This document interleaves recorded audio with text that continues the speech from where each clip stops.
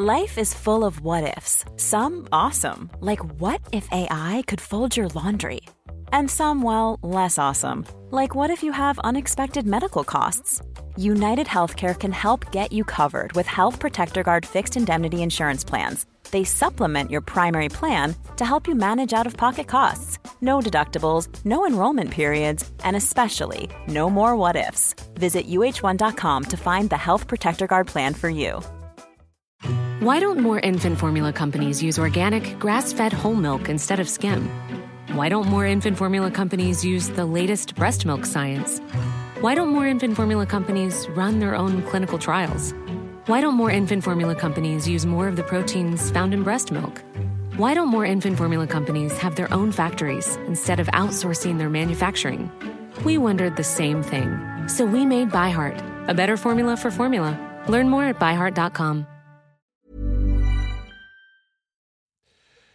All right. Okay. Du kan ønske velkommen hvis du vil. Kan jeg gjøre det, ja? Ja. Hva heter denne podcasten? Jeg tenkte det samme. Hva det? Jeg vet ikke hva vi driver med. Det er sånt da. Overtenning. Det er paranoid. Nei, men Overtenning. Jeg begynner, jeg. Ja. Velkommen til dette historiske øyeblikket, fordi at det er første episode av en helt ny podcast som heter... Men uten midjer kan også lese. Fy faen, jeg måtte tenke meg om for et lite øyeblikk. Satt jeg fast. Skal vi si hvem vi er? Vet folk det?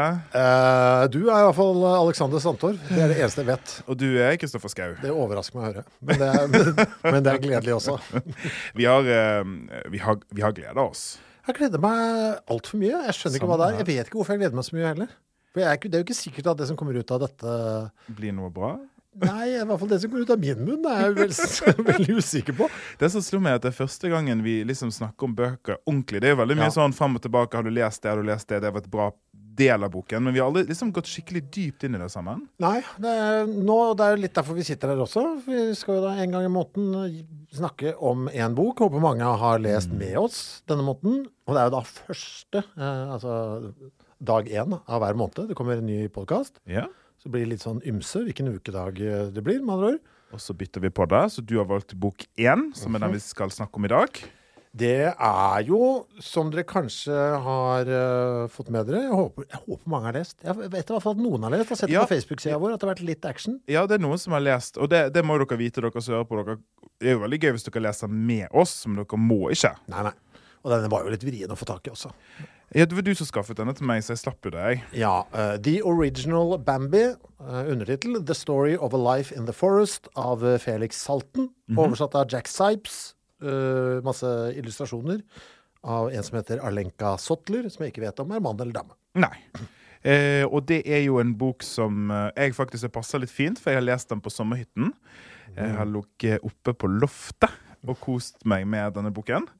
Har du lyst til å gi litt sånn kontekst, kanskje? Ja, altså for det handler jo da om den samme Bambi som tegnefilmen er basert på. Altså rådyret i skogen.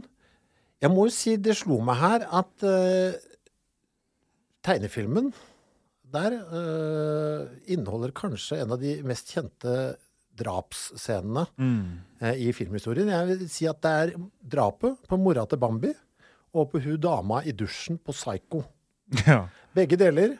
De er litt like år, for i begge steder så ser man ikke morderen, og det er en uskyldig kvinne som blir drept. Ja, men det... Ja, parallellene er gode der, synes jeg. For det er faktisk noe som gjorde kjempeinntrykk på meg når jeg så Disney-filmen som barn, husker jeg. Det var faktisk en av de første mordene jeg hadde sett. Ja.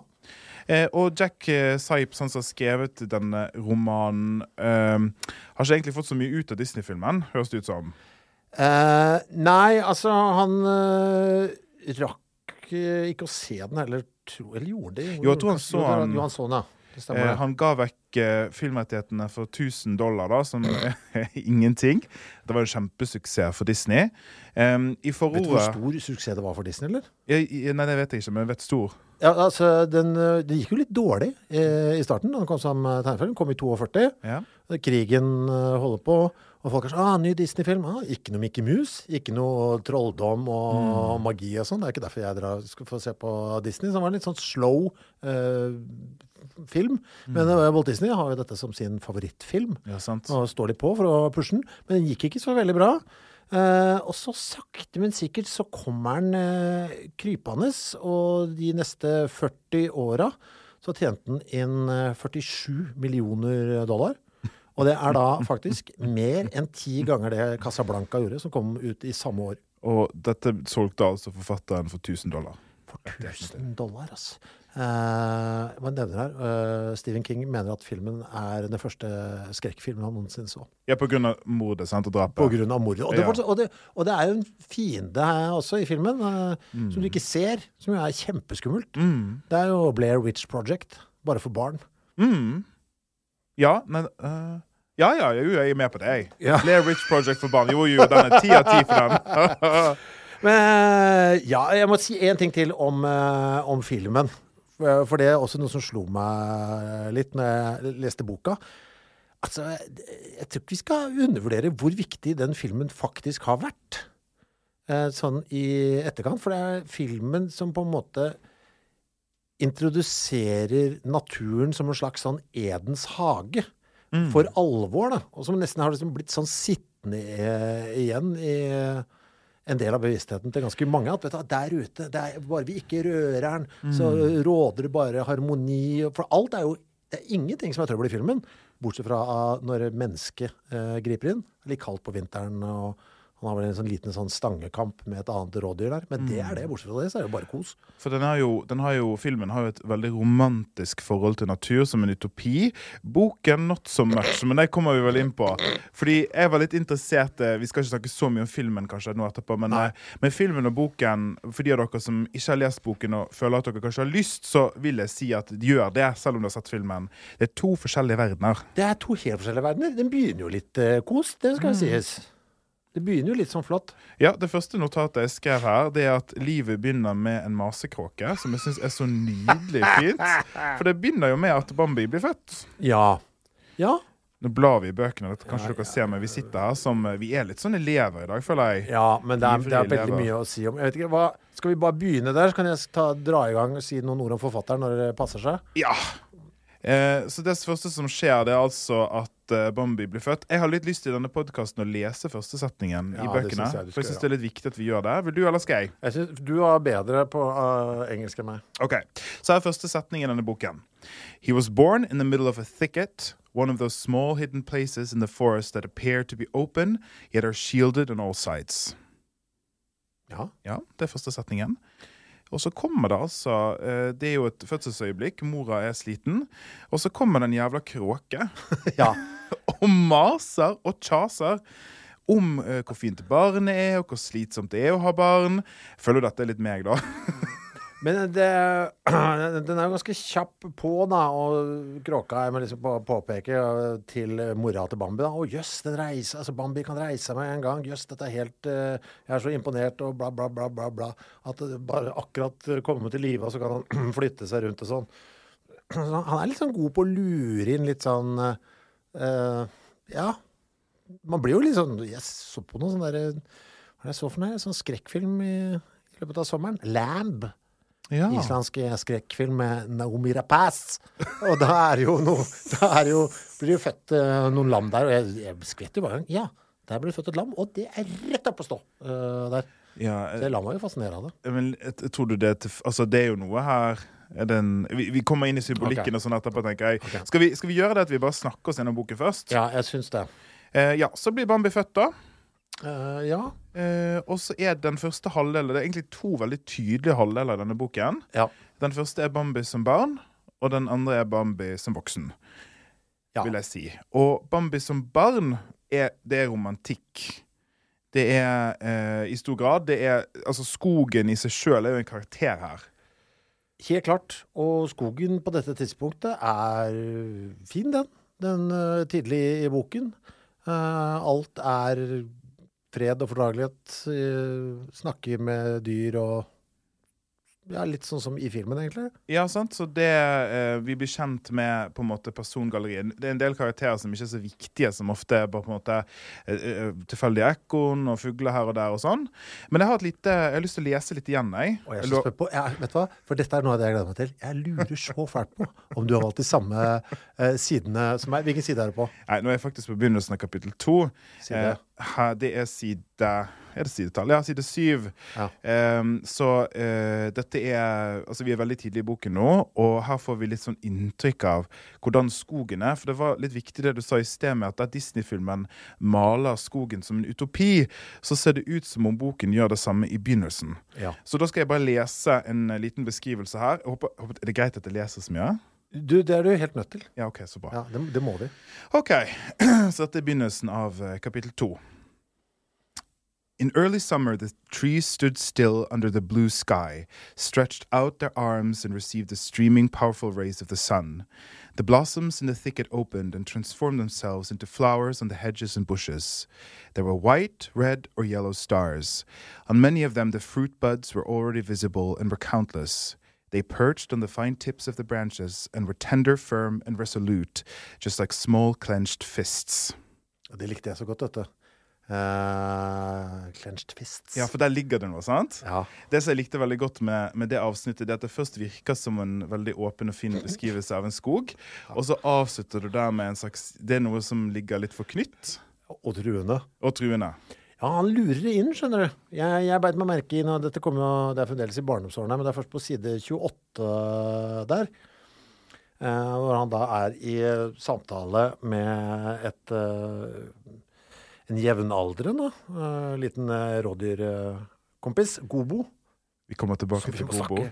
Fryktelig mye om. Ja, mye å si om Gobo. Ja, for da kommer de inn på dette med fare her. Kan jeg bare vise deg noe? Er du på siden? Det akkurat der jeg begynner!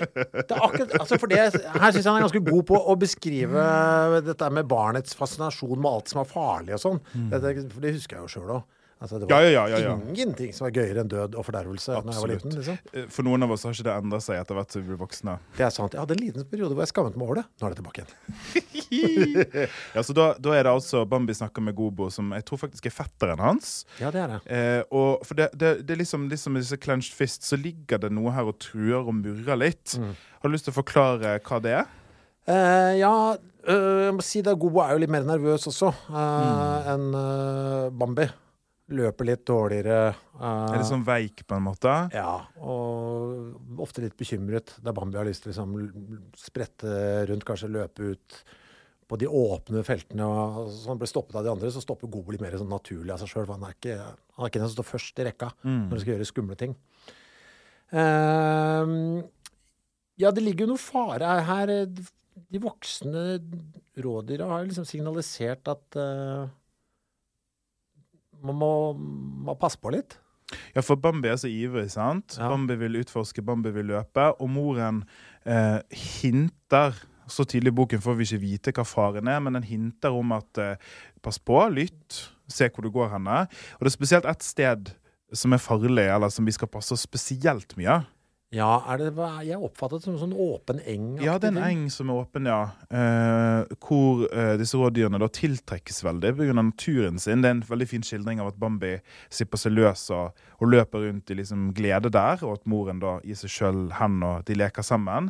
Men det altså en følelse av at noe kan gå galt der. Ja, for sånn, utpå der så det litt sånn samme stemning som når det sånn kuslepp på gården. Liksom, ja, men når du ser på TV-programmer jeg har bare TV-referanser her men liksom, du skjønner hva jeg mener, kuene bare spretter ut på bakbeina hva det nå? Kuene? Har du ikke sett når det sånn kuslipp? Hva et kuslipp? Har du ikke sett kuslipp? Nei, jeg har ikke det. Drar du ikke på sjølyst og ser på kuslippet på Jeg skjønner ingen av ordene du sier nå. Sjølyst og kuslipp. Ja, men ikke sjølyst, men på, hva heter det på, det var kongehuset her. Skogum, Skaugum. Ja, ikke det de gjør det? Det på våren. Ja. Kyr har vært inne på der hele sommeren, og så blir de sluppet ut på beite. Så åpner de låvedøra, og da må du bare flytte deg, for da kuene skal ut, liksom. Ja. Og da ser du for første gang, kanskje i ditt liv, hvis du ikke har sett det før, så blir det din første gang, ser du lykkelige kyr, altså sånn svære, klumpete dyr som spretter opp på luften, sparker ut med bakbeina og liksom slår seg løs. Dette et fenomen? Kuslipp? Det et fenomen, ja. Ja, ok, men du lærte noe. Det derfor vi her, sant? Ja, dette må du se på. Altså, du må rette inn på YouTube du nå. Som noen bondesøk. Kuslipp. Vi må ta en pause. Nei, men det derfor vi her. Men ja, kuslipp. Ok, men du, ja, de har hørt om fare, det var det de skulle snakke om. Ja. Og jeg synes dette her var ganske fint segment. Bambi began to speak to Gobo in a low voice. Do you know what danger means? Now the two others became serious, and all three put their heads together. Det er da altså denne venninnen også. Hva kaller du henne? Feline? Feline, ja. Som er da damen i den lille trioen. Alle er født noenlunde plikt. Gobo contemplated a while. He tried very hard to know because he saw how curious Bambi was and awaited an answer. Danger, Gobo whispered. Danger is something very terrible. Yes, Bambi excitedly pressed Gobo for an answer. Something terrible, but what? All three trembled with dread. Suddenly, Feline yelled cheerfully. Danger is, it's something you must run away from. Ja. Jeg vet ikke hvorfor, men jeg likte det. Er det en liten spoiler? Jeg likte denne boken veldig godt. Ja, jeg har jo highlightet akkurat samme sekvens selvfølgelig, siden vi er helt like. Ja. Det jeg liker, det er at nå er vi på side 28-29, så boken er ikke egentlig helt i gang. Nei. Og likevel, allerede der så er det en skygge av noe. Fordi at det har den ene siden der på en måte skogen er levende. Det er veldig sensorisk. Vi får innblikk i hvordan det lukter og høres ut, og hvordan det ses ut. Bambi er nyfødt, eller veldig ung, og har den her spenstige gleden ved å være nyfødt og oppdage verden på nytt. Samtidig så er det noe som murrer og lugger. Jeg liker veldig godt at via barnets øyne så kanskje de helt forstår. Altså det er noe med å verbalisere da. De klarer ikke å sette ord på hva faren er, men de har allerede følt at det er der. Og at det er noe som fyller dem med en medfødt følelse av frykt. Og så er det et eller annet med, vi er jo inne i et sånt punkt i boka, hvor det er helt åpenbart at de unge skal skånes. Så de vet jo ikke hva denne faren er, for eksempel. Og så fortsetter det egentlig bare litt sånn i samme tralten her, på side 30 nederst der. For det er jo da barn med sine mødre. Det mangler noen fedre her. Ja, skjønner meg igjen i det. Ja, da er vi i gang. Fordi på et eller annet tidspunkt, dette er da på bare siden etter egentlig, så lurer jo Feline på, hun hører en lyd, lurer på, hun så noen liksom store dyr, lurer på hvem var det. Alle sammen spør da, disse små rådyrene. Og så er det tante Ena som da svarer, they are the fathers. Som altså jeg opplever, ja, du har satt streken. Ja, er ikke det? Ja, vi setter på strek på de samme stedene. Og så er det blir mørkt her. Why didn't they stay with us? They don't ever stay with us, his mother answered. Only at certain times. You must wait until they come, and you must wait until they speak to us. Everything must be done as they please. Og så er det da Bambi som spør, will my father ever speak to me? Certainly, my child, his mother promised. When you are older, he'll speak to you, and sometimes you'll be allowed to stay with him. Det er cirka rundt her. Jeg skjønner at det blir en annen Bambi. Altså, dette er ikke med. Dette er ikke med i Disney-varianten. Dette har de kuttet ut, for dette er tungt. Ja. Jeg skal spare meg litt, men det som jeg skrev litt her til meg selv når jeg leste dette, det er, vi går ikke inn i det nå, men bare ha det som, for jeg tror det er et sentralt tema i boken, altså det naturlige hierarkiet, for dette virker som en slags naturlov, og det henger jo sammen med Bambis reise gjennom boken da, med dette med ensomhet, og at det føles at det er noe i naturen som sier at man må være alene. Ja. Men den venter vi litt med. Ja, vi kan jo jobbe oss gjennom her. Det er vi er nå. Han er fremdeles barn. Sånn. Jeg vet ikke hvor du har ditt neste notat. Altså, jeg har jo det er mye det samme, eller ikke det samme, men det er mye snakking og sånne ting. Det er mye vi blir kjent med skogen og så videre og så videre. Ja, apropos det så har jeg et lite notat her på at jeg synes han er god til å gi meg sånne visuelle bilder av, det virker som han kan sine dyr. Som jeg som tidligere kanineier legger merke til, ja, han vet det, ja, dette er godt observert, for dette er sånn som jeg, akkurat sånn gjør kaninen. Og så ser jeg også, jeg synes det her var litt koselig. The little squirrel, altså ekorn, sat there leaning on his protruding beautiful tail. He displayed his white chest and pressed both forepaws to his heart with great emotion. Det er sånn det ser ut som de sitter også. Som de liksom holder liksom, små dumme hendene inntil hjertet liksom. Jeg synes han har vært i naturen. Ja, i forordet så skrives det jo litt om det, at han, at det litt sånn, skal vi gjøre det i denne podcasten, snakke så mye om forfatteren? Jeg kan si, akkurat han her litt interessant. Ja. Altså, det må jo nevnes her at han var jo, for det jo litt pussig, han var jo en ivrig jeger selv. Så han hadde jo, ifølge seg selv, skutt over 200 rådyr i løpet av sitt liv. Så det jo ganske sånn udda at han her da velger å på en måte skrive en bok da, hvor fienden i stor grad ham selv. Ja, og skrive en bok om et dyr som han elsket, men som han drepte. Altså, det jo noe litt sånn paradoksalt ved det. Ja. Jeg har prøvd å se litt om man klarer å si noe fornuftig om det selv. Altså, for litt sånn, hva meta? Altså, hvordan rasjonaliserer han det? Ja. Jeg vet ikke om du har funnet noe på det, men det veldig lite han egentlig har sagt om det selv. Ja, jeg enig. Men det jo kanskje litt noe med at... Ja, dette skal vi sikkert si mer om etterpå, men det å elske noe også å drepe det. Jeg vet ikke. Det litt sånn pussig, altså. Ja, det det. Jeg tenkte, mitt neste notat, nå jeg på side 46. Jeg har litt notat, vi kan ikke ta alt det jeg har skrevet. Nei. Men da kommer det en viktig karakter. Ja. Den gamle prinsen. Den gamle prinsen, han det mye å si om. Det en av kjernekarakterene i romanen. Han skildres som, altså Bambi og den gamle prinsens veier møtes gjennom hele romanen. Han møter han i begynnelsen her som barn, og det en slags følelse av, hva skal jeg si, fascinasjon og tiltrekning, men også frykt, eller ærefrykt i alle fall. For de av dere som ikke har lest det, så altså da den gamle prinsen ikke et menneske, men det et gammelt rådyr.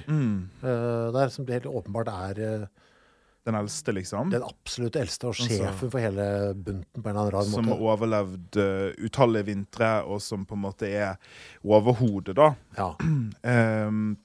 Jeg har bare en pitteliten ting jeg tenkte jeg skulle lese for å sitte det i setting. Så her det på en måte, jeg tror det moren som forteller Bambi hvem den gamle prinsen Nobody has ever dared to ask him where he had been. He won't speak to anyone, and nobody dares to speak to him. He uses paths that nobody else uses. He knows the forest inside out. So there's no danger for him. Sometimes the other princes fight each other, sometimes to test themselves, sometimes in fun, and yes, sometimes they are serious. But many years have passed since anyone has fought him, and nobody who ever fought him is living today. He is the great prince. Ja. Ja. Det sikkert mye å si der, og jeg tror også folk har gjort det. Jeg så det var blant annet en New Yorker-artikkel som prøvde å antyde at det kunne være noe litt sånn kvinnefiendtlig i opplegget her. Det en av mine notater til meg selv. Ja, at forfatter kanskje hadde litt barokt syn på det.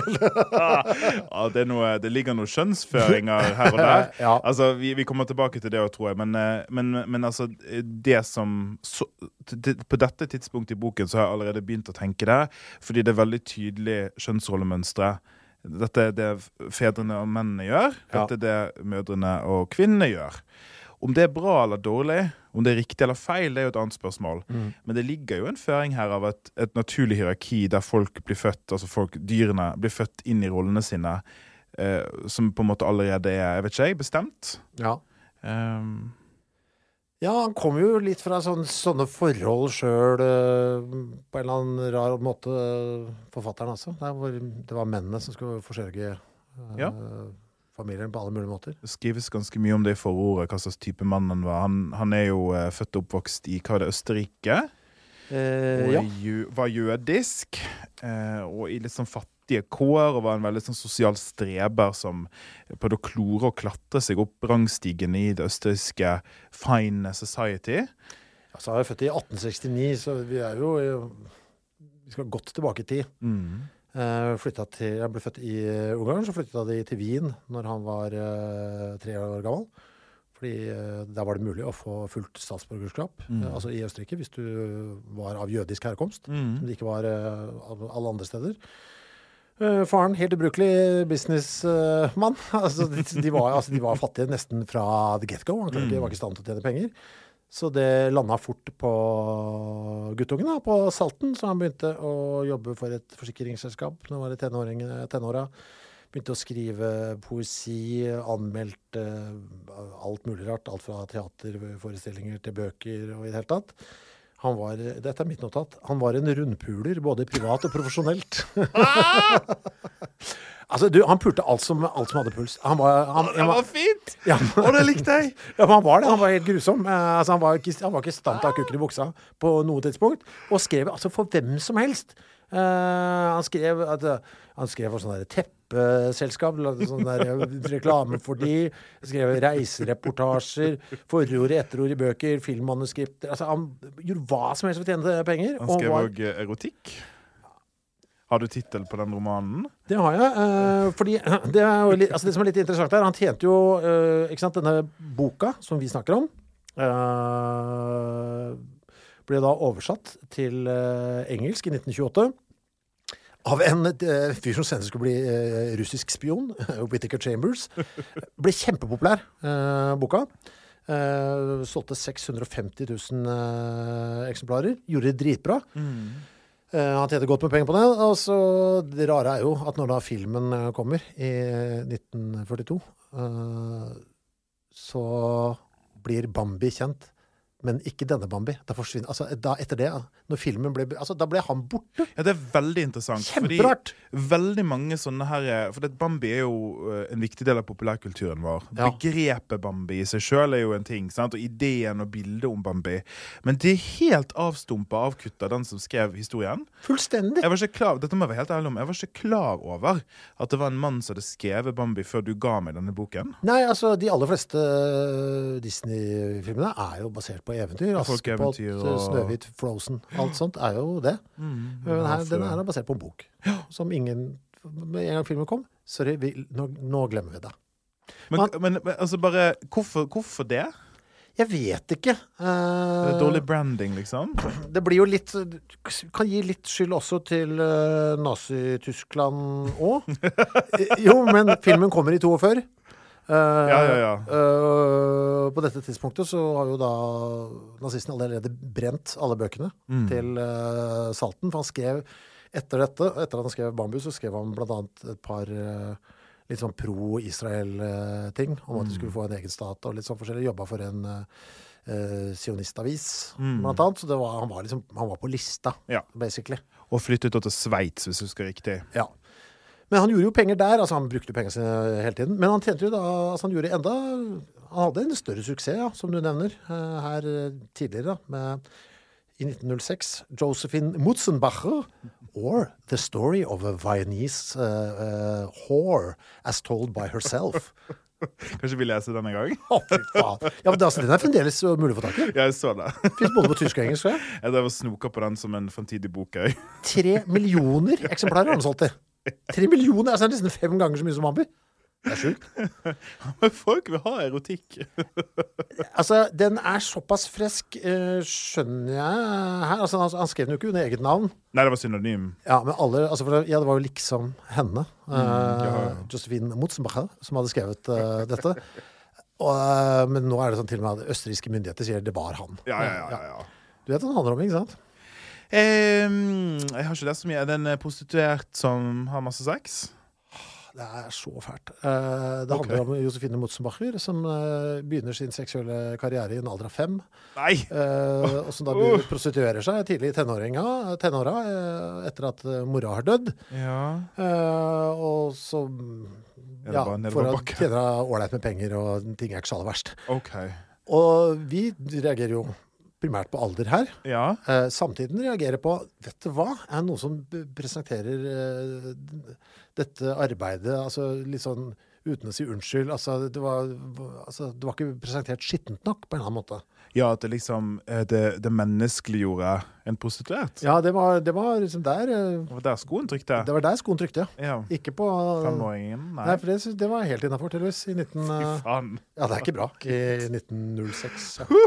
Ok. Ja, tilbake til Bambi. Tilbake til Bambi. Så da har vi møtt den gamle prinsen som vi skal... snakke mer om. Ja, vi skal møte han flere ganger i løpet av boken. det nå det skjer, eller? Jeg har en uglemonolog først, jeg. Ja, hvor den side? Så nå er jeg på side 48. Ja. Fordi at det er jo litt sånn, dette er en slags pastisj, i hvert fall i begynnelsen. Når jeg leste det, så fikk jeg ikke følelsen av at det var så mye plott. Det er mye sånn, vi snakker med den, og vi snakker med den, og vi hører med den. Det andre halvdel, hvor på en måte, det er mer en slags følelse av et plott. Men her kommer det da en random ugle inn, som sier noe om slektninger som jeg bare må lese høyt. For jeg tror det også perforerer på en måte verdenssynet i romanen. Så da er jeg midt på side 48 her. Jeg har kalt det til meg selv uglemonologen om slektningene. Don't talk to me about relatives, the screech owl complained. I too have relatives, but if I show up anywhere during the day, they immediately fall all over me. No, there isn't much use in having relatives. If they are bigger than we happen to be, then they're not much good for anything because they're too proud. And if they're smaller, then they can't stand us because we are the proud ones. No, I don't want to have anything to do with the whole bunch of them. Ja, gøy at du trekker fram den der. Fordi jeg treffer noe som kommer litt sånn i kapitlet som begynner på siden etter. 7, ja. Ja, fordi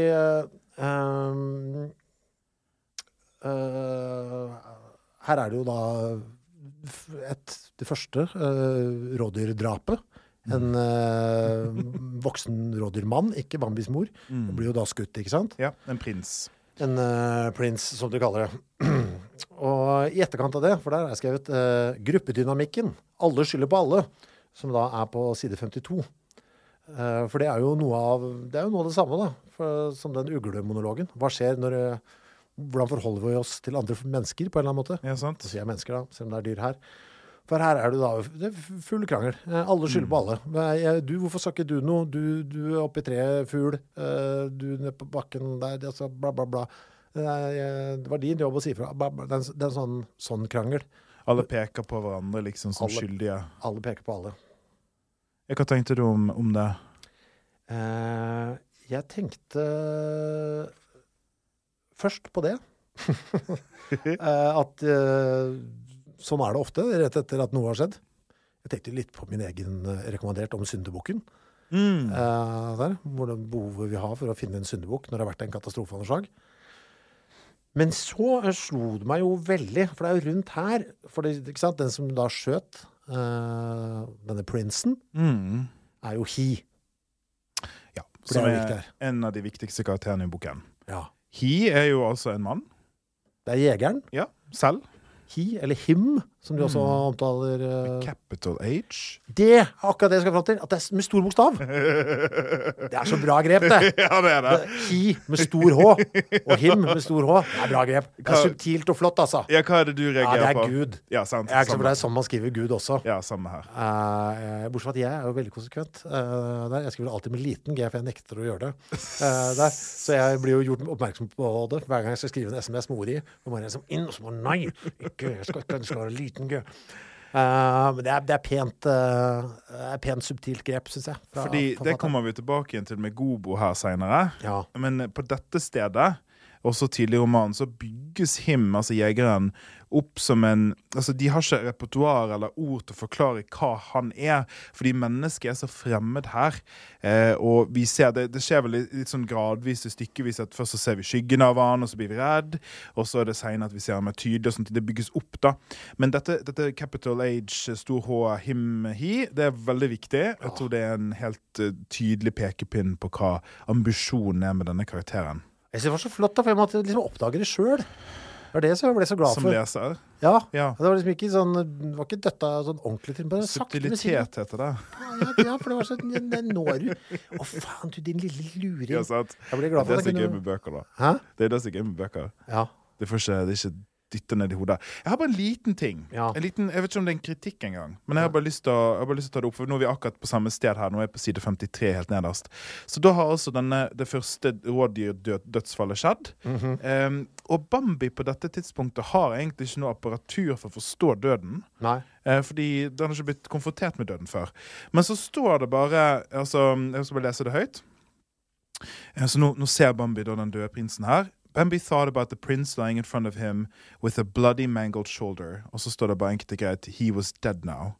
Det synes jeg var veldig rart. At han skjønte at han var død? Ja, at han forstår hva det er. Ja, med en gang. Og at han forstår ordet for det. Og at han bare med en gang kan koble det. For vi har ikke møtt noe på side 53. Han har ikke blitt konfrontert noe særlig med hva død det er enda. Det er sant, det. Så det brøt litt for meg. Får jeg lov å være litt sånn kritisk også? Ja, men det skal du, for jeg har også noe kritikk med det, litt lenger ute. Jeg har litt mer, disse kritikkene kan vi bare ta litt sånn fortløpende, men det var en ting som jeg var litt sånn, her synes jeg det bryter litt. Ja, jeg hadde noe et eller annet sted ute her. Se på han med de gule lappene da. Ja, mannen med de gule lappene. Kristoffers bok er full i gule lapper. Ja, skal vi se hvor jeg har der da. Skal vi se, for jeg ble litt sånn sur. Ja, her skrev jeg, for menneskelig, likte ikke. Jeg skrev, det er langt ute her. Det er to rådyr som møtes, det er ikke så viktig hvem. He ran toward her and kissed her mouth. Tears were running down his cheeks. Ja, sant. Da ble jeg så, nei. Nå drar du han for langt, nå sant? Nå trekker du alt for langt, min gode venn. Enig, altså, enig. Kyssing på kjeften og tårer som renner. Nei, Ja, nå må vi, nå blir det for ivrig. Nå må vi roe deg ned salten. Ja. Ja. Jeg har på sånn jeg også. Ja. Da kommer vi til det som jeg har gledet meg mest til, kapittel 8.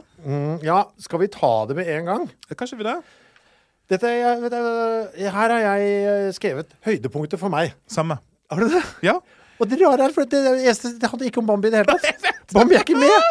Det kommer altså men jeg må bare si en ting, og det er at jeg hadde allerede fått et lite hint av deg. Ja. Fordi du begynte jo før meg, Ja. og så skrev du vel på SMS og sånn, gleder deg til kapittel 8 eller noe, så jeg var jo sånn ekstra bevisst på det. Ja. Men jeg synes at det som jeg har skrevet som kommentar til meg selv først, det er løvets utålige eksistensielle krise. Ja. For vi møter rett og slett to løv, altså to blader, Ja. som snakker med hverandre på senhøsten, Ja. om hva det vil si å leve, og hva det vil si å dø. Og det er, jeg vet ikke hva det er så pent bare, alt sammen. Det er helt nydelig. Ja, dette ok, kanskje noen vil si at det er litt sånn klisjéfullt på en eller annen måte, men Det er veldig ærlig da. Altså, nei, ikke ærlig, det er ikke ord. Det er ment veldig inderlig. det er veldig inderlig. Ja, det er det jeg tenker. Jeg får lyst til å sitere gode gamle Supersuckers-bandet. You say cliché, I say classic. Fordi jeg føler at det går helt der. Hvis du noen steder hvor du skal få lov til å dra på såpass mye i inderligheten, så er det en sånn type setting. Det er litt fordel med formatet da, må jeg si, synes jeg. Når det er sånn litt sånn dyr og bla, sånn, du setter det bort litt, så kan du koste på deg. For det er jo, de snakker jo enkelt. Det er jo, språket deres er jo ikke avansert på noe tidspunkt her. Nei, og det ville nok, altså jeg setter på meg forfatterbildene mine, jeg tror dette er noe som en redaktør hadde kuttet med en gang. Jeg ser for meg at hvis jeg hadde levert dette i et manus, og denne typen, så har jeg fått en gang beskjed at dette har ikke noe med saken å gjøre. Men det er noe ved det så likevel, jeg bare kjøper det. Ja, jeg driter i det. Ja, men faen da. Innimellom så ok, en solnedgang er harry liksom, men innimellom så kan det jo være fint også. Du må jo for faen ha lov til å sitte på hytta og se, oi, se så rosa rart der. Og så liker det av og til. Jeg har så kjepphest mot skildringer av himler i litteratur at du har ingen anelse. Jeg hater det. Men jeg hater det så mye at jeg også synes det er, jeg kan se på himmelen, og så tenker jeg, fy faen, det der er for harry for meg. Og så er det bare naturen som gjør det. Altså, og jeg kritiserer naturen for å være for harry, men innimellom så slipper jeg det. Altså, kanskje man har seg en Grandis, en Pepsi Max iblant. Altså, alvorlig talt. Og jeg synes det som jeg likte så godt ved det, vi kan sikkert snakke litt mer om detaljene her, men det jeg likte veldig godt med det, er at det kommer så fryktelig bardust på. Det er det eneste stedet fortellerstemmen bryter med Bambi. Jeg må si at når jeg satt med og tenkte på det, for jeg synes den er pussig, for den kommer jo da helt sånn innskutt, kapittel 8 her. Det er en samtale mellom to løv på et tre. Og det er det. Og så har jeg tenkt på det på, for det blir akkurat som et bokmerke nesten midt i boka. Og det er jo det også, vet du. Ja, det er det. For det er sesongskifte, sant? Ja, det er vi er jo høst her da. Så det er inn i vinter. Og så og det har vært veldig bra for Bambi frem til nå. Det har vært veldig bra. Litt ravaldig med han der Callen som ble skutt der. Men det går bra for Bambi. Alle hans har det bra. Og så nå kommer høsten, det skal bli lite mat og sånn etter hvert, og det drar seg til å bli riktig så utrivelig der ute, og langt vekk fra Disneys verden. Så det er litt sånn intermesso. Ja, det var det jeg tenkte også, for det som jeg sa, så er det to tydelige deler med på en måte barndom og voksentilværelsen for Bambi, og dette blir jo den lille pausemusikken imellom, som drar det ene inn i det andre.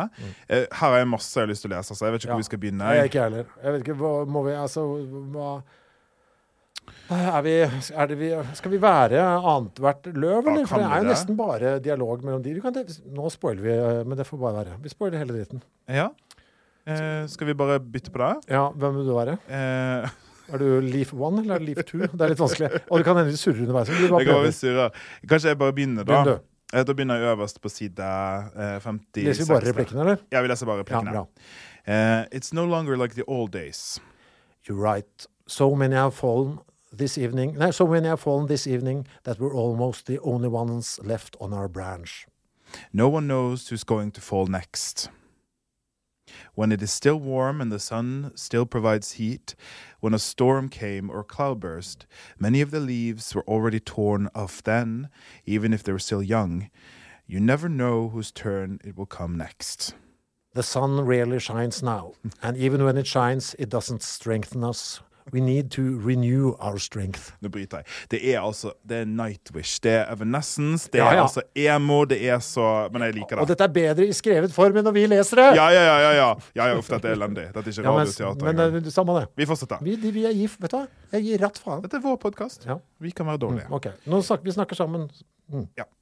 Do you think it's true? Do you really think it's true that other leaves come and replace us when we're gone, and then others come and even others after them?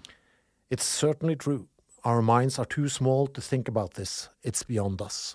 Plus, it's all too sad if you think about it too much. Why must we disappear? What happens to us when we fall from the tree? We flutter to the earth. What's lying down there? I don't know. Some say one thing, some say something else. Nobody knows. Do we still feel anything? Do we know anything more about ourselves when we are down there? Who knows?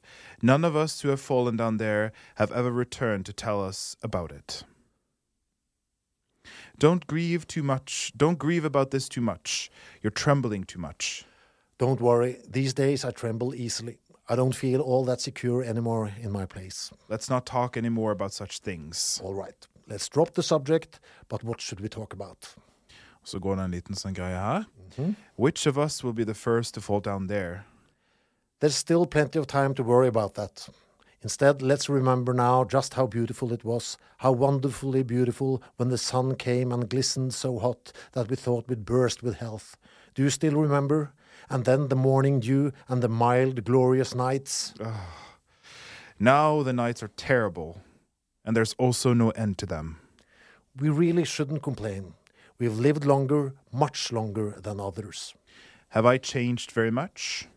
Not a trace. You think you have because I've become so yellow and ugly. No, it's different with me. Oh, stop it. Really, I mean it. Believe me, you're as beautiful as you were on the day you were born. There may be a little yellow streak here and there, but it's barely noticeable and only makes you handsomer. Believe me. Thanks. I don't believe you. Not totally. But I thank you because you're so kind. You've always been very kind to me. Just now I'm beginning to understand how kind you've been. Hush now. Oh, now I... Also faller. Then his voice broke off, the leaf was softly cast from its place and floated downward. Winter had arrived. Altså, jeg kostet på meg en liten gåsehud på setningen Winter had arrived. Da var vi to. Ja, altså... Der er en god, synes jeg. Jeg synes jeg jeg vet ikke. Altså, det er jo overtydelig og greit, men det er samme det.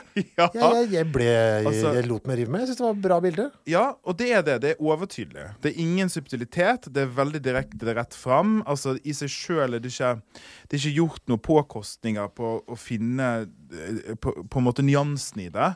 Det er altså to blader som snakker om å dø, og hva det vil si. Så flott som bilde av hva er det som er der nede på bakken. Vet ikke, ingen som har dette noen gang kommet tilbake for å fortelle oss det. Og liksom det med, for dette er jo et symbol på oss mennesker, selvfølgelig. Og så det der koselig, altså. Men jeg er så gammel og stygg. Nei, da, du er så fin, så alt det der. Jeg lot meg rive med av det. Jeg vet da faen hva som skjedde. Det er jo godt håndverk. Men det er skrevet såpass flatt. Og så bare, faen, jeg synes det var dritbra. Jeg tror det viktigste er med sånne ting, altså fordi det er veldig lett å liksom snøfte av det og si det ikke høylitterært, bla bla bla. Men jeg kjøpte det, og da er det noe ved det som er genuint og som fortjener å eksistere. Og jeg synes det som gjorde det for meg, Det første var liksom, hva faen det som skjer nå? Men det som gjør det for meg, det er den siste setningen, om at vinteren er kommet. Uten den så faller det i stykker. Fordi du kunne like godt bare sånn dramatisk ha begynt med det, og så kuttet alt. For poenget her, det er at det markerer et skille. Men fordi at vi lar disse dumme bladene, og bare tenk på det da, at hvert eneste blad har denne bevisstheten. Det skaper et bilde av på en måte et økosystem som er langt større enn oss, og det gir også Bambi en spesiell, noe med bevisstheten i det da. Så ja, nå har vi snakket veldig mye om at vi synes det er bra. Ja, men så synes jeg også det er, altså det der, ja, ikke sant, dette ned, ingen har noen gang kommet tilbake for å fortelle om hva som er der nede. Og så er det over. Ja, men det var jo så flott måte, altså det... For ofte, man blir helt, eller mange som er litt, hva skal vi si, har litt religiøse tilfallenheter, tilbøyeligheter. Isa har jo insisterer på at det må være noe etterpå. Nei, men da synes jeg det bildet her var godt. Nei, men altså, når det detter ned, det, så blir det etter jord, det seg. og det er jo litt sånn, jeg tenker med en gang at det er en sånn livsmetafor, at liksom, vi kan snakke frem og tilbake om hva det er som skjer, men så dør vi. Ja, og så er det. Det som får det til å bli levelig i dette alderdomslivet da, er å være snill mot hverandre og komme noen hvite løgner om at den andre ser pen ut. Og så, ja, det synes jeg var... Nei, det var fint det. Det var høydepunktet for meg. Ja, jeg har et til også her, men det er et annet som... Ja, det var to. Det var det ene på den koselige siden, så har jeg et på den... Det er noe grusomt litt senere ut i boka, som jeg synes også var helt fantastisk. Gleder meg. Da er vi altså, nå har Bambi vært barn, og vi har hørt om erfaringene hans, og nå er det faktisk vinter. Ja, vinter, og den er hard. Den er hard, så nå kommer vi til det som kanskje gjør at boken skiller seg fra Disney-filmen. Så langt, litt brutalitet, litt sånn subtile ting med dette med at faren ikke snakker med Bambi og disse tingene her, men jeg synes her er det et veldig tydelig skille på at denne boken vil noe helt annet enn Disney-filmen. Ja, og der er jo en liten... Litt sex her. For det er paringstid. Det hang jeg meg veldig opp i. Ja, for når er du er litt, hvilke sider er du på nå? Jeg er på kapittel 9, så nå er jeg på side 59. Ja. Så her er... altså Bambi legger merke til at verden har endret seg og sånne ting. Ja, stemmer det. Ja. Men så har han jo endret seg litt selv. Jeg synes ikke Salten gjør så mye ut av det sexgreiene. Nei, han er diskret. Han er veldig diskret for en som skrev erotikk. Men det er noe underlige drifter, og det er roping i skogen, for elgene har seg, og det er på en måte, hva er det? Jeg har et sitat her. Imperious demands rolled toward him in deep sounds, enormous grounds of noble blood that had become maddened and foamed from primal power and in yearning rage and pride. Ja, det høres ut som nå tror kanskje de som ikke har lest den, at det bare er litt sånn svulstig og stort der. Han snakker litt sånn... Disse svulstige tingene skiller seg veldig ut da. Ja, det gjør det. Er veldig sånn... Ja. Det er skrevet som et eventyr for barn på en måte. Men det hva skal vi si? Det er jo alt. Alt er alt på en gang nå. Det er kåtskap og død. Det er dere skal gå i nå. Ja, nå skal folk begynne å dø, og nå er jo jegeren, er jo på. Ja, men det skjedde lite i kapittel 10 der, så begynner jo skogen selv å bli mannevond også. Det er der han skiller seg jo litt fra Disney da. Som jo bare mente at det var hi, som var slem.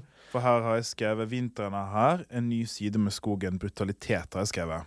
Ja, det er blant annet en lite ekorn her da, som løper rundt med skade i halsen, hvor han har blitt bitt. Så han har klart å slippe unna da. He seemed to be crazy. From time to time he stopped, sat down, raised his forepaws full of despair, clutched his head in horror and agony while the red blood oozed onto his white chest. He ran about like this for an hour and then suddenly collapsed. Soon after he tripped over a branch and fell to his death in the snow. Immediately a couple of magpies flew down to begin their feast. Nå er det ikke bare ingen som venter, liksom. Jeg har et annet sitat her også. The terrible hardship, which seemed to have no end, spread bitterness and brutality. It destroyed all their memories of the past, undermined their conscience, ruined all of their good customs and manners, and demolished their faith in one another. There was no longer restraint, peace or mercy in the forest. Og det som kommer rett etter der, er de to verste setningene i hele boka. For da sier jo mora til Bambi, It's hard to believe that it will ever get better. Og så er det tanta, It's hard to believe that it was ever any better. Det er hardt. Det er hardt. Det er hardt. Blir ikke noe bedre. Aldri vært noe bedre heller. Det er mørkt her nå, altså. Ja, og det er jo en sånn ting som jeg synes, nå var jeg litt kritisk i sted, så nå skal jeg være litt positiv igjen. Han skildrer, altså det er Bambi vi er i, det er det som er karakteren vår. Og de som er eldre, altså mødrene og tantene og sånn, har jo opplevd sesongene før. Dette er første gangen Bambi opplever vinteren. Og de har jo med vilje holdt dette litt tilbake for Bambi. Ja. Så nå er det på en måte, nå er liksom the jig is up, som de sier. Nå er det sånn, ja, men sånn er det. Dette har alltid vært sånn, liksom. De har holdt den, for å bruke en Ibsen-ting, livsløgnen. Ja, fra han, ja. Fra han. Og nå er det hardt og kaldt, og folk dreper hverandre. Og alt det som var utopisk før, det har gått rett av dundas. Altså... Nei, fy faen, det er mye. Side 77 der, den harens død, jeg tror det nesten må leses. For, altså... Ja, da må vi lese. På veien til 77 så har jeg et notat på 73. Krise. Krise? Ja, jeg skrev krise. Hva er det som er krise der da? Nei, jeg tror det her Him kommer og begynner å skyte, tror jeg. Ja. Så riktig. Men ja, la oss gå til... Ja, og det er jo... Det er litt sånn interessant det, og de ser på denne Himmen da, han har en sånn tredje arm som kan skyte torden. Ja. Det er geværet da, selvfølgelig. Men altså, det også er litt sånn... Det er liksom kul bilde det også. Jeg likte det, for det er på dyrets perspektiv, sant? Ja, og så er det liksom på gammel tro også. Jeg skjønner jo, altså, vi trodde jo at torden og sånn var gudene selv, vi, i gamle dager. Så har vi liksom, ja. Men det er kanskje som du var litt kritisk til, med det tåren og kyssing og sånn, det er et eksempel på hvor det er på menneskets perspektiv. Men når de observerer Him og han, og liksom skildrer det geværet som en arm som kan komme av og som skyter, det føles som om et dyr ville trodd det, hvis du skjønner. Ja, jeg er enig. Men skal vi hoppe til mordet da? Mordet på haren. Du må gjerne ta det, for det er jævlig bra. Ja, altså på dette tidspunktet har han jo gått forbi en annen fugl som har fått nakken vridd om og ligger og dør og visker til Bambi. It's all over for me. Og så hører han da en stemme som sier, This way. Someone was calling to him with a broken voice.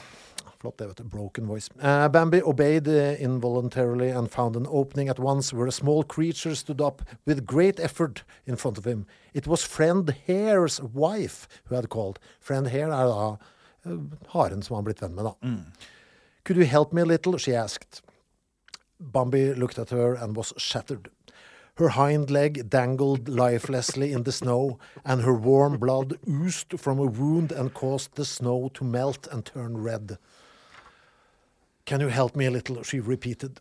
She spoke as if she were well and relaxed, almost as if she were happy. I don't know what could have happened to me, she continued. I'm sure it's nothing, but just now I can't seem to walk. As she was speaking these words, she rolled over on her side and died.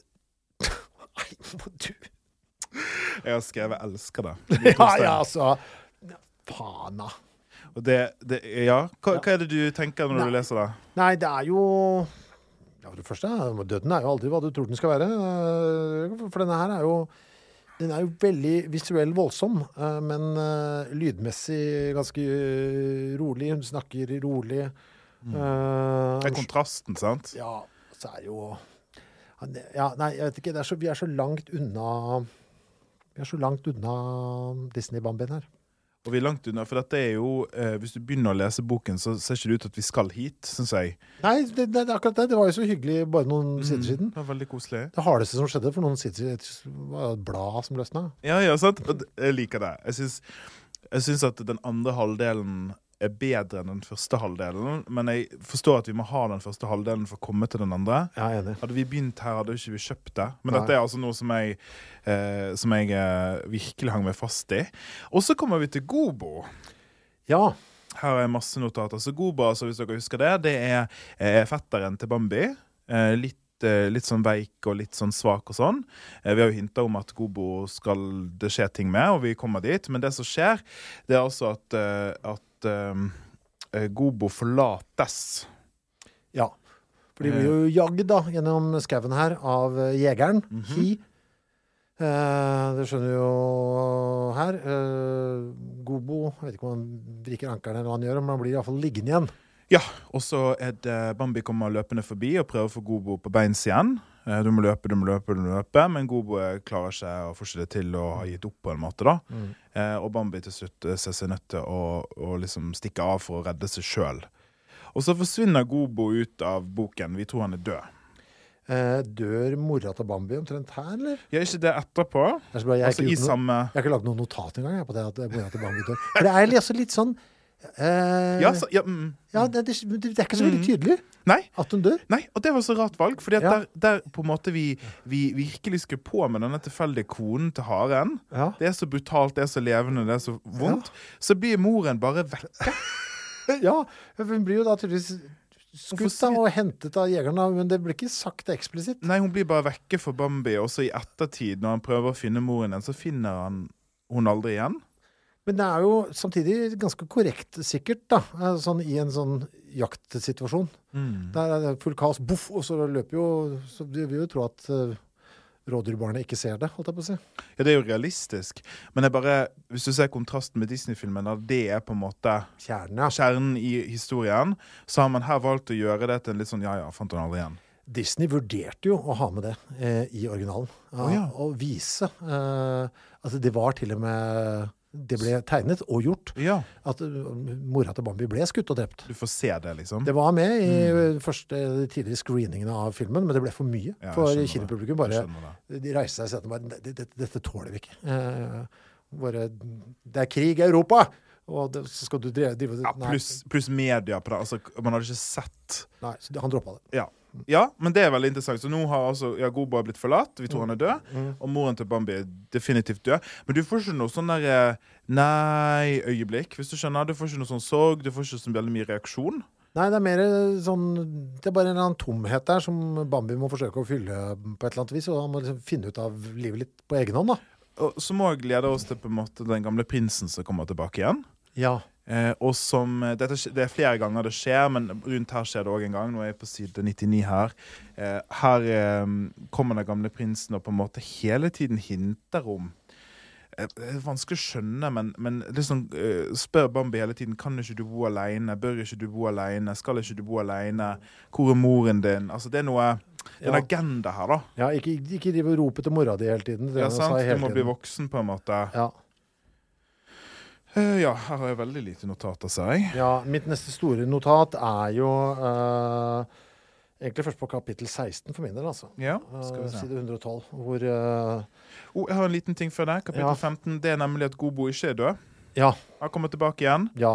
Her tror jeg vi må bare... Det er det jeg fokuserer på her i 16. Ja, ok, men da tar du det bare derifra. Ja. Nei, det er det. Han kommer jo tilbake. Jeg hadde en liten post her på Facebooken vår. Jeg så det. Jeg skriver bare litt på hva andre tenkte om det. Gobo, det radikaliserte rådyret som jeg skrev. Jeg har også notatet et firbent incel. Ja, jeg vet ikke om du kan se det, så bare vise deg her på siden av morgen, så skrev jeg radikalisering. Ja, det er akkurat det samme! Vi er jo helt enige. Ja, for Gobo kommer tilbake. Han var ikke der. Og så viser det seg da, Gobo, nei, altså, jegerne hadde vært ute og skutt Bambi og sånn som jegere gjør, så finner de litt uskyldig, den kognitive dissonansen skriker i huet på dem, og så bare, ja, men den lille her må vi ta vare på, den er søt. Så, det er kjæledyret mitt. Det er kjæledyret mitt nå, så Gobo har jo da vært hjemme hos jegeren, blitt flasket opp med tåteflaske. Og det beste livene, altså det beste dager, liksom? Ja, fått mat til faste tider og sånn, men tydeligvis blitt sluppet ut inn da, i skaven. Etter en stund?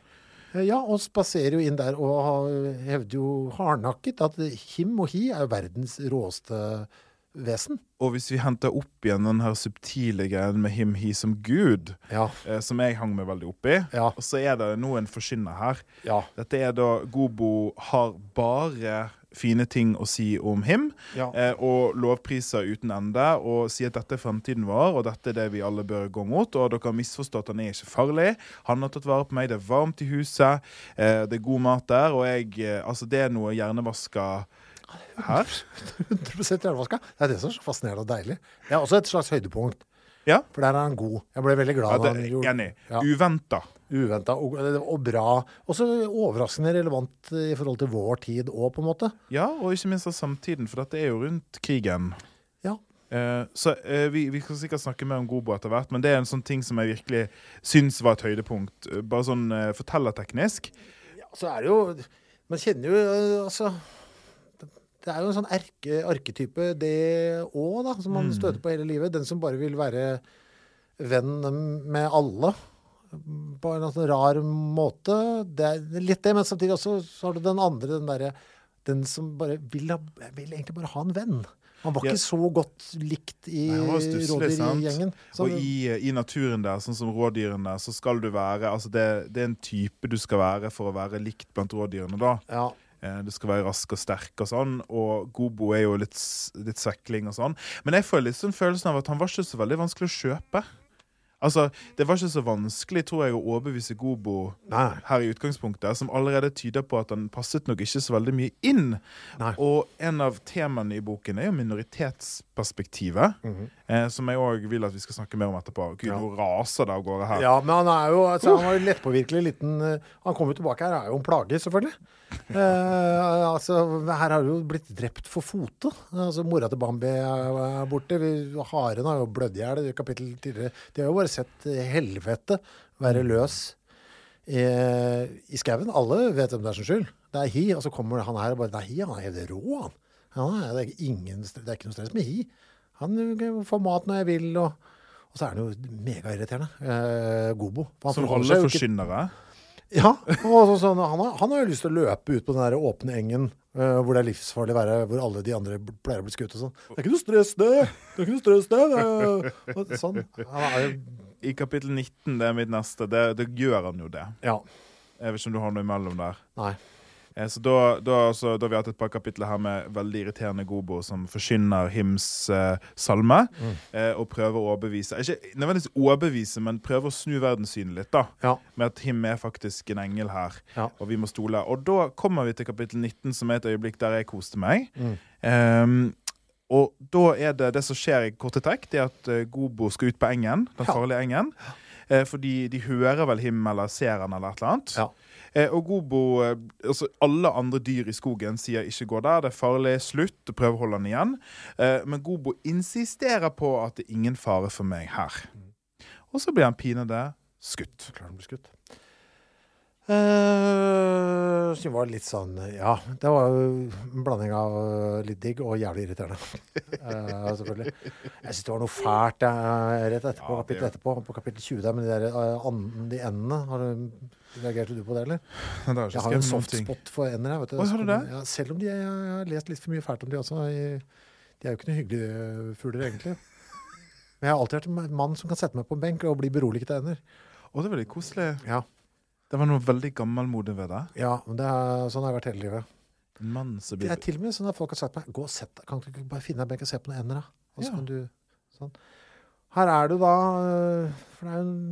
Bambi står og ser og nyter, og synes det så flott å se familielivet blant ender, og hvordan liksom andemor så god med andungene sine, ikke sant? Stemmer det. Hvordan de liksom, se her, dere kan fly sånn, altså, nyter det da, der. Og så kommer en rev da, og spiser andemor der, for sånn det. Sånn det. Fordi da har jo disse foreldreløse, disse andungene, Bambi står og ser på, og de går frem og tilbake. Det ikke noe hyggelig en bok her nå, altså. And the young orphan ducks splashed in the reeds, crying with soft voices. Og så det da en skogsanger, en slags spurvefugl da, som flyr forbi her. Please tell us, the young ducks cried. Please tell us, have you seen our mother? Og det eneste fuglen har å si, what's that got to do with me? Og flyr videre. Fordi den gir faen. Så her er skogen ferdig igjen da. Ja. Jeg har faktisk ikke skrevet noe, men jeg husker det nå når du sier det. Ja. Nok en sånn, altså det hammerslag på hammerslag med brutalitetens historie her, altså. Ja. Jeg har mitt neste store ting, det på side 140. Det her den gamle prinsen kommer tilbake igjen, og det skjer et brytningspunkt i romanen. Et viktig brytningspunkt. For her det på en måte den monolog, eller egentlig dialog da, som går frem og tilbake, hvor Bambi til slutt bryter med alt. Så den gamle prinsen har på ulike måter forsøkt å hinte om at livet ensomt. Den eneste måten å overleve på det å være alene på. Og Bambi har hatt en slags romanse med Falin, hun jenten som dere husker fra trioen tilbake, og de har vært forelsket. Men her bryter han med Falin og resten av samfunnet, og havner i isolasjon med den gamle prinsen. Ja. Som litt rar ting å si, men det det som skjer. Ja. Jeg har skrevet, fy faen, jeg ikke god her, det som jeg har skrevet til meg selv, en slags åndelig gjenfødsel i ensomheten. Jeg vet ikke hva det betyr. Ja, men det blir noe notat underveis her. Hva skal vi si, altså... Ja, Bambi liksom tenker litt over hva han har lært seg, da. Etter alle disse møtene med den gamle prinsen. Of all his teachings, the most important one was you must learn to live alone. If you want to protect yourself, if you want to grasp the meaning of existence, if you want to attain wisdom, you had to learn to live alone. Med utropstegn. Og der har du den samme notat. Jeg har skrevet bokens moral, spørsmålstegn. Ja, det akkurat det jeg har skrevet. Nei, også. Gi deg. Nei da. Fy faen. Nei da. Ja. Altså, mørk moral står det der. Ja, og så det, nå vi nesten på slutten her av liksom selve handlingen da, det noe, dette skjønte jeg faktisk ikke helt, jeg hadde lyst til å spørre deg om, i kapittel 23, så skjer det et slags opprør mellom en hund og en rev. Ja, det elsket jeg. Ja, kan du forklare til meg? Jeg skjønte ikke det helt. Ja, altså, det jo... Det jo en revejakt da, som pågår her. Altså, Bambi jo da sammen med den gamle prinsen, og gamle prinsen ganske rolig da, selv om Hi i skauen. For nå de ikke på rådyrjakt. Det har han skjønt av en eller annen grunn. Han har vært i skogen så lenge og sånn. Han har skjønt at, nei, han hører bikkjeglam og sånn. De på revejakt. Altså bør ikke vi stresse. Det et annet dyr som skal lide i dag. Og så blir jo da... En av bikkjene klarer jo å snavse bakbeinet på reven, selvfølgelig. Det jo lidelse på lidelse her. Og det jeg liker veldig godt her, jo dialogen mellom reven og bikkja. Ja.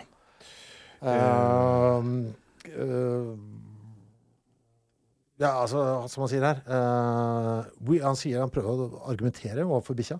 We're relatives. We're almost brothers. Let me go home. Let me at least die with my family. We're almost brothers, you and I. Og det synes jeg var litt sånn fint også, for vi har liksom valgt å temme deler av naturen, men ikke alt. Og disse jo liksom, dette jo slektninger på et eller annet bizarrt vis. Ja, sånn, så det føles som om det innad i naturen et slags regelverk, på en måte. Ja. At det naturlig å ha sine regler, og den regelen brutalitet, og sånn det. Ja. Og da når en av dyrene, altså en hund, bryter med det, så det noe som det en slags perversjon da. Det et eller annet med på en måte sånn som ting skal være som blitt brutt opp. For jeg har en veldig fin i samme avsnitt her på side 148. Det det som hunden svarer tilbake. Ja, for det synes jeg også veldig gøy. Ja, skal jeg ta det? Ja, jeg har også satt merke på den. Ja, vi like det. Vi håpløse. Skal jeg ta det, eller vil du? Ja, ta den du. Da det dette, nå har liksom da hunden fått kritikken sin av reven. Ja, og ikke bare av reven, for på dette tidspunktet så har masse dyr samlet seg rundt og begynt å skrike til bikkja, traitor!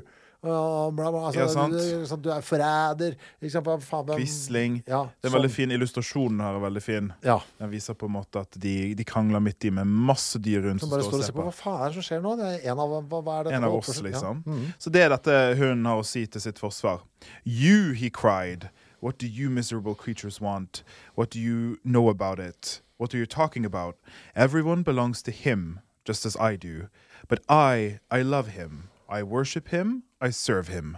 You want to rebel, you pathetic creatures. You want to rebel against him. He's omnipotent. He's above us. Everything you have comes from him. Everything we have comes from him. Everything that lives or grows comes from him. Hvis ikke det religion, altså religionsbildet her, jeg synes det ganske pent løst det også. Ja, det konsistent med en slags agenda, tror jeg. Ja, vi begynner nærmere slutten her på romanen. Ja, hva skal vi si her? Det jeg har en liten ting på side 154 jeg må nevne. Ja, jeg går. Det siste setningen der? Jeg har noe litt før. Okay. Skal jeg ta det før da? Ja. Så dette på en måte her, så det Old Prince og den gamle prinsen av Bambi som snakker igjen. Og da, altså, for nå hører dere at sånn som boken har bygget det opp, så er him en slags gudsskikkelse som kan alt. Og her skjer det en brytning da. Do you see? He, altså som i jegeren, he's lying there dead like one of us. Listen, Bambi, he isn't so omnipotent as they say. Everything that lives and grows doesn't come from him. He isn't above us. He's just the same as we are. På dette tidspunktet så har de da funnet en død jeger i skauen. Nettopp. En som har blitt skutt av en annen jeger. Nettopp. Også overraskende grep, synes jeg. Ja, og det er på en måte, hvis han har vært en gudsskikkelse nå, så er vi nå tilbake på at han er en av oss, altså menneskedel av naturen, sånn som jeg leser det. Men du har den siste, du? Ja, fordi jeg synes det var så veldig mørkt her, fordi The Old Prince skal bare liksom... han sier ha det til Bambi. Nå skal du få holde på for deg selv, og vi skal aldri snakkes igjen. Og så skriver han I have loved you very much. Og jeg må notere meg, han skriver i fortid, ja. Det er ikke I love you very much. I have loved you very much. Jeg bare noterer meg, ikke engang der du kunne ikke engang gi Bambi det. Nei, på et tidligere tidspunkt så har jeg vært svært glad i det. I have loved you. Var det nødvendig, Old Prince? Og så sier han også rett før det farewell, my son. Ja, det har vært noen frampek på det tidligere. Og nå er det jo, på dette tidspunktet, så er det bare 2 sider igjen av boka. Og da er det sånn, ok, ja, ikke sant? Det var selvfølgelig far det. Den fraværende faren som bare har lura i kulissene. Akkurat som om, vet du hva, hver gang du er på Rema, så er det en sånn litt sånn eldre mann der i kassa, som gir deg litt sånn så sier noen sånne hyggelige ting til deg. Nei, så vet du, det er faktisk tilbud på rugbrød også, vet du. Det er det han får. Litt sånn, sier aldri fra at den er faren din, liksom. Altså, det han har lært av faren sin er at han skal dø alene. Altså, det er jo en fryktelig ting. Lær deg å være alene, for du skal dø alene også. Ja, det er grusomt. Og så kommer vi på så avslutter boka da, med at Bambi driver kikker ut, for han har jo blitt sånn som de gamle prinsene selv, han. Når det har gått lang tid? Ja, altså, han har ikke noe kontakt med han, det er bare ny og ned. Og så kikker han inn og sier, ja, her var det noen unge rådyr, ja. Den ene der ligner jo litt på hun Feline, som jeg drev og pøka litt på for en tid tilbake og sånn. Hva sier jeg? The little girl is nice too. Feline looked like her when she was young. He kept walking and disappeared into the forest. Det er fedrenes synder. Det skal bare gjenta seg. Jeg har skrevet sirkel lukke seg, jeg skrevet. For nå har Bambi blitt den personen som den gamle prinsen var for han, når han var ung. Arvesynden, skriver jeg. Arvesynd. Ja, men dette er boka, vi har jo sagt det med mesteparten nå da, men dette er boka sånn den forløper. Ja. Det er mange, altså det er veldig fabelaktig, altså ikke som i det ene... Som i Aesop, liksom? Aesops fabler, ja. Aesops, hva man sier da. ja, men veldig sånn. Altså det er veldig metaforisk der. Men uten å være litt sånn der plagsom metaforisk. Ja, og ikke så, den pusher ikke agendaen sin for hardt. Nei, jeg er enig. Den er litt sånn som du sier, det er der på en måte, det er en bok som kanskje ikke har så mye subtilitet alltid, men der den har subtilitet, det er ofte i hva den handler om. Jeg har lyst til å snakke om temaene, for jeg har laget en sånn liste for meg selv, på noen av de tingene jeg synes boken tar opp. Ja, ta det du. Ja, jeg får ikke noe Nobelpris for dette, men den ene av de er at livet er brutalt. Ja. Fordi at dette er jo på en måte en slags meditasjon på at det er jo det som, kanskje ikke det er sånn boken begynner da, skal vi se. Altså, introduksjonen heter Born to be Killed. Ja. Så dette er en historie som forteller oss at livet i skogen er farlig. Ja, og Salten selv skrev jo på et eller annet tidspunkt at han skrev denne boka for å belære naive lesere om hvordan naturen egentlig var. Så det Disney-filmen gjør er jo å pisse på nettopp, helt motsatt. Ja, for det han mener jo, altså, som han sa, det er jo da et sted hvor døden rår, sult, konkurranse og predation, jeg vet ikke hva som skal oversette det. Det er liksom, det er sånn det er der. Det er liksom den sterkestes rett og dog eat dog og alt det der. Ja. Så har jeg en stor en, den er litt mer diffus, men det er menneske versus natur. For det er jo et viktig tema her. Vi har jo hørt at jegeren er på en måte en slags gudsskikkelse. Jeg leser det veldig som om at mennesket er, jeg har ikke lyst til å si problemet, det Disney-filmen sier, at mennesket er problemet. Det er ikke det vi får her, fordi dyrene dreper hverandre uansett. Men jeg får veldig sterk følelse av at det menneskelige er noe unaturlig på en eller annen måte. Det gjør jeg også. Ja. Men jeg føler jo, han er jo enda mer pessimist enn det. Han mener jo at alt er problemet. Føler jeg her.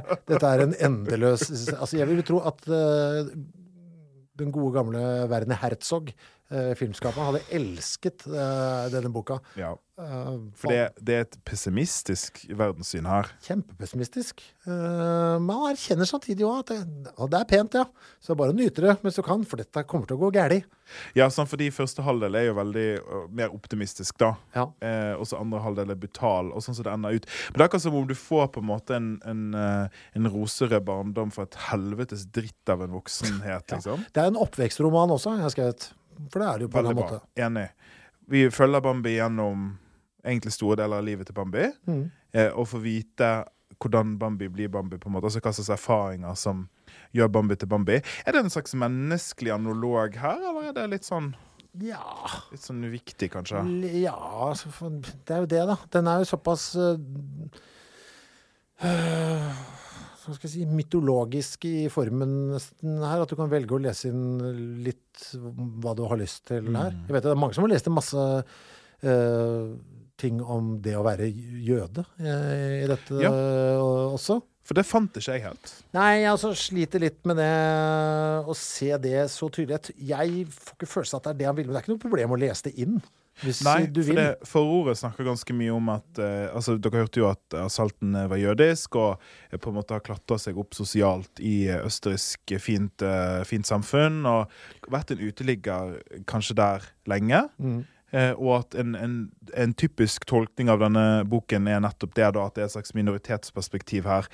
Jeg leste forordet etter jeg hadde lest teksten, altså ofte sånn jeg gjør det, for ikke å bli for påvirket. Jeg fant ikke helt det når jeg leste. Nei, og så jeg kikket litt sånn på livet hans, og det var liksom ikke... Nei, da tror jeg, hvis han hadde skrevet det etter krigen, kanskje det hadde vært lettere å lese det inn på den måten, tror jeg. Altså det var, for på dette tidspunktet han skriver dette her, så han ikke, han liksom ikke helt sikker på hvordan han skal, hvor jødisk han skal framstå, holdt jeg på å si. Han skriver jo for en jødisk avis, blant annet, men han skriver jo der anonymt, du setter aldri føttene sine i avishuset.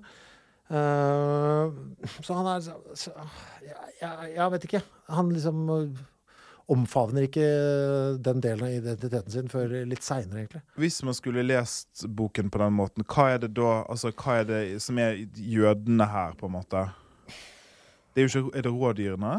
Må jo bli det her på et eller annet vis. Ja, for det som jeg sliter med da de vil jo bare være fredelige rundt der og få holde på med sitt, og så kommer tyskerne.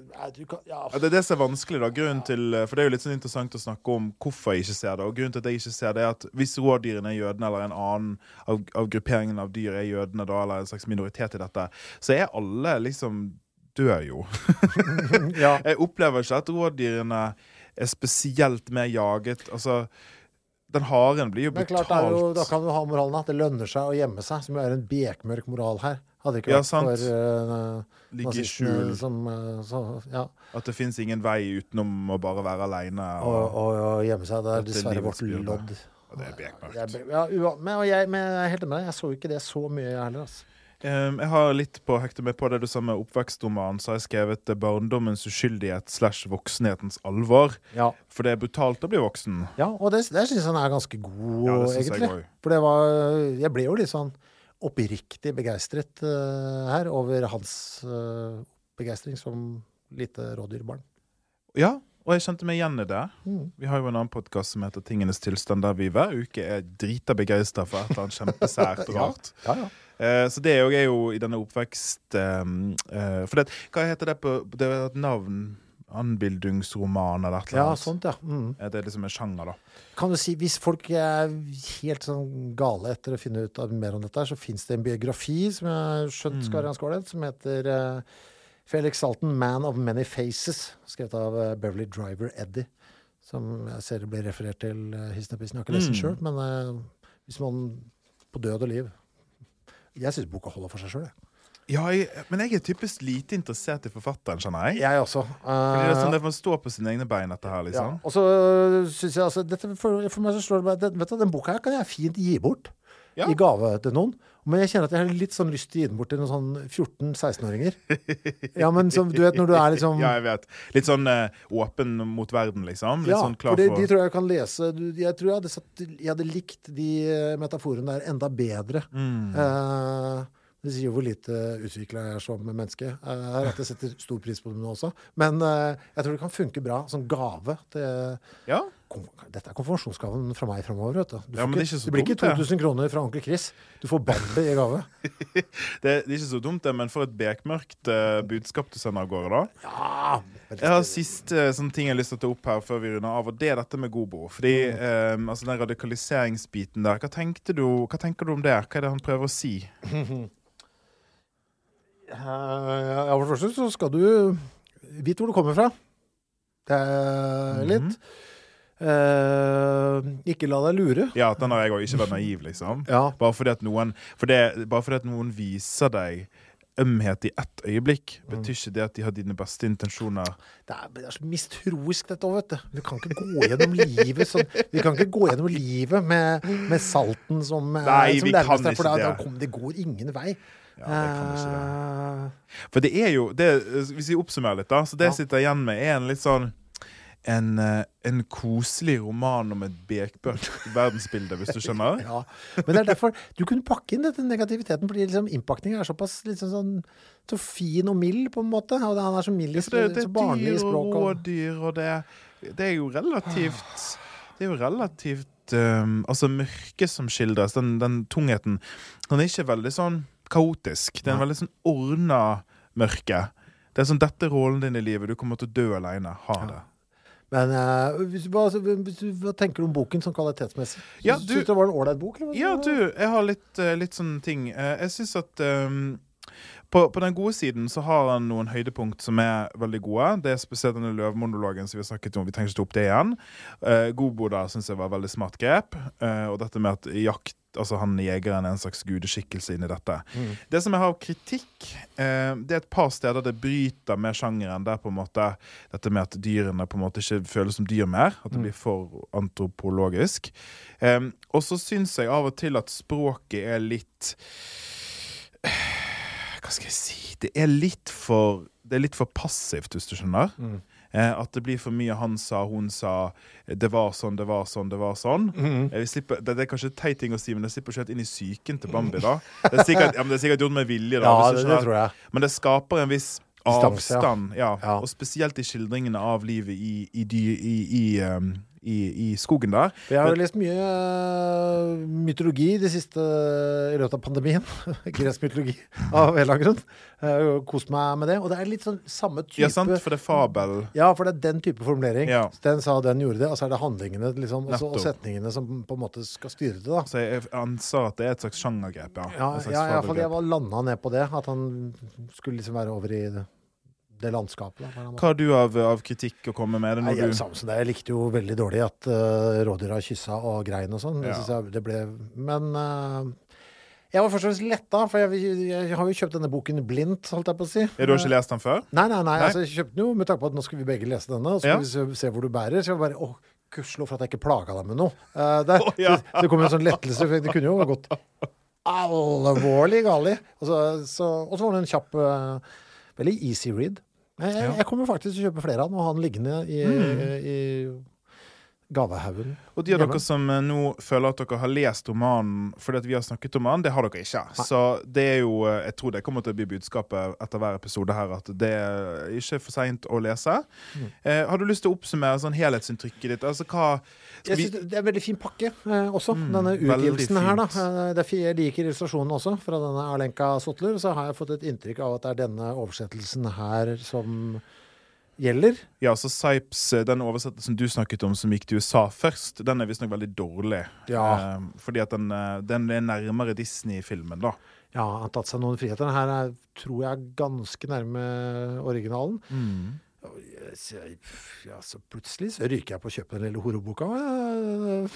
Altså, den er ikke så dum til denne podcasten her. Nei, hvis den er, klart det kan hende den er skrevet på veldig rart. Hvordan var erotikk på 30-tallet? Det er mitt spørsmål. Jeg vet ikke om jeg orker helt med tanke på hvor liksom Shadowlands skal være der. Nei, vi får se. Men jeg er fornøyd. Jeg synes jeg hadde stortrivedes. Jeg hadde jo aldri lest den her, men det ikke var for denne podden. Nei, så det er samme her. Visste ikke at den fantes en gang. Så da har vi altså snakket oss gjennom første bok. Hvordan synes du dette gikk? Skal vi selvevaluere? Du, jeg aner ikke. Altså, vet du hva, fordi jeg vet ikke. Og det blåser, vet du hva, det driter jeg. Ja, det er så deilig at du... Jeg synes du er blitt så... Slapp? Ja, eller du er blitt sånn jeg driter i ting. Ja. Vet du hva? Det er deilig. Ja, jeg har ikke møtt folk på lenge, så jeg har ingen sånne sosiale altså det er ikke noe, jeg har ikke bygd opp noe sosial kapital nå, så jeg vet ikke helt hvordan jeg skal fungere sammen med andre mennesker. Det er det ferien gjør med meg. Jeg blir et monster som sakte, men sikkert slipes ned til en goblin i løpet av høsten. Men nå er jeg først og fremst det eneste jeg har gått og ventet på hele dag er det som skal skje nå. Ja, for nå har jeg bok 2. For det som skjer nå, at du styrer nå mitt mentale liv de neste ukene. Ja, for det som er greien, og det kommer til å være greien i de andre episodene, det er at siden Chris valgte den første boken, så skal jeg velge den andre. Du skal få se hva det er etter hvert. Jeg har valgt den andre boken sånn 10 ganger. Altså jeg har byttet, for det er så mange bøker jeg har lyst til å ha. Jeg skal si litt når du får boken, hvorfor jeg valgte denne boken. Har du lyst til å gjette? Tør du det? Jeg har ikke peiling, for det kan gå overalt. Men hvis det viser seg at jeg har lest den, for det er nesten litt sånn mareritt, for det kommer jo til å skje her på et eller annet tidspunkt. Det kommer til å skje, ja. Vi er ærlige om det da. Ja. For da sier jeg det. Du... For det som er fordelen med meg her, hvis det skjer, jeg leser jo ikke ting 2 ganger. Nei, ikke heller. Fordi jeg er så utålmodig. Og pluss at liksom, skjer det da at noen har lest en bok som kommer hit, så leser vi bare på nytt, for det er jo liksom poenget at vi snakker om det. Ja. Har jeg lest boken før, så har jeg i hvert fall ikke snakket om noen. Nei, ikke sant. Liksom. Nei, bra. Er du klar? Jeg gleder meg så fælt, og jeg er så spent også. Kjente du på et ansvar når du leste Bambi på at du burde like den, siden jeg hadde valgt den? Nei, bra. Jeg hadde vært helt ærlig hvis ikke. Ok, bra.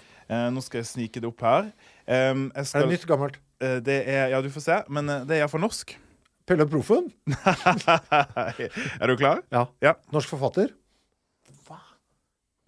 Oi, nå er du faen meg god! Nå er du så god, for den har jeg ikke lest. Og den er jo selvfølgelig, nå er du på klasse. Har du lest den? Nei. Har du ikke lest den, eller? Nei, jeg har lyst til å lese den. Fy faen, mange sider. Har du lyst til å si hva det er? Nei, jeg kommer ikke på tale, jeg skal si det. Nei, nå ble jeg kjempeglad. Også så lang, jeg gett. Ja, den var ganske lang. Fy faen, 418 sider. Det er Agnar Mykle, vet du. Sangen om den røde rubin. Nei, faen, nå var du dæven, nå var du god. Så bra. Det er en roman som Ikke lest. Nei, ikke lest heller. Det er en roman jeg har hørt så mye om, og som er viktig på mange måter. Vi skal sikkert ta det. Og det som egentlig bare... Altså, jeg er jo bare egoistisk når jeg er med på denne podcasten, for poenget er at nå skal jeg få meg selv til å lese ting som jeg ikke har lest. Ja. Så derfor valgte jeg den.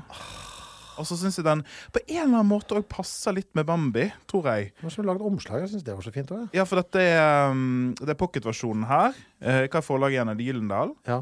Så det er jo en klassiker. Er det 50-60? Jeg husker ikke etter den kom ut, 56. 56, ja. Så den romanen her har jo vært en stor rettssak rundt. Jeg kan lese fra baksida her. Rubinen og rettssaken som fulgte utgjør et eget kapittel i norsk etterkrigshistorie. Det ble reist sak mot Agnar Mykle og direktør Harald Grieg i Gyldendal for brudd på utuktsparagrafen i norsk lov. Ved dom i Oslo byrett oktober 1957 ble restopplaget av boken inndratt. Mykle og Grieg ble frikjent. Selve inndragningen ble senere opphevet av Høyesterett juni 1958. Det gikk til Høyesterett, altså. Ja, det er en veldig interessant roman. Dette gleder jeg meg til. Ja, så da hører dere det, folkens. Da møtes vi om 1 måned, den 1. september. Og da sitter vi ned og snakker om Agnar Mykles sangen om den røde rubin. Tenk at jeg skal lese den. Ja. Det var gøy. Det begynner i dag, det. Ja, det begynner i dag. Den kan man, dette har jeg fått beskjed om å si av mange bibliotekarer som jeg kjenner. Du må ikke kjøpe boken. Den er jo selvfølgelig tilgjengelig på veldig mange bibliotek hvis du vil leie den i stedet for. Deres innspill på Bambi vil vi gjerne ha det nå. Ja. Gå inn på Facebook-sida Menn uten midje kan også lese. Det er ikke lett å gjøre feil der, for det finnes bare en av den. Ja. Og så skal jeg bare si den siste tingen før vi gjør oss i dag, det er at vi kommer til å begynne med lytterbrev her også, synes jeg. Det synes jeg også. For jeg tror dere kommer til å ha masse innspill og sånn, så send oss det på Facebook-siden, dere kan bare sende det som en melding hvis dere vil. Og da tar vi imot tips selvfølgelig. Dere hører jo at vi har mange tips og tanker selv, men alt er gøy. Og tanker dere har om bøkene som dere har lest, eller vi har lest, eller enigheter, uenigheter, alt sammen. Takk for nå. Vi leses.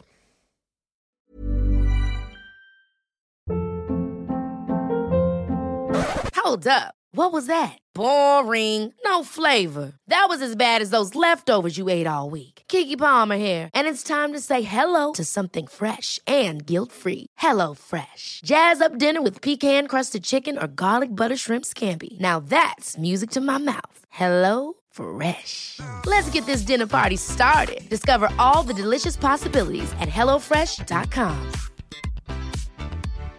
Why don't more infant formula companies use organic, grass-fed whole milk instead of skim? Why don't more infant formula companies use the latest breast milk science? Why don't more infant formula companies run their own clinical trials? Why don't more infant formula companies use more of the proteins found in breast milk? Why don't more infant formula companies have their own factories instead of outsourcing their manufacturing? We wondered the same thing. So we made ByHeart, a better formula for formula. Learn more at byheart.com. When it comes to your finances, you think you've done it all. You've saved, you've researched, and you've invested all that you can.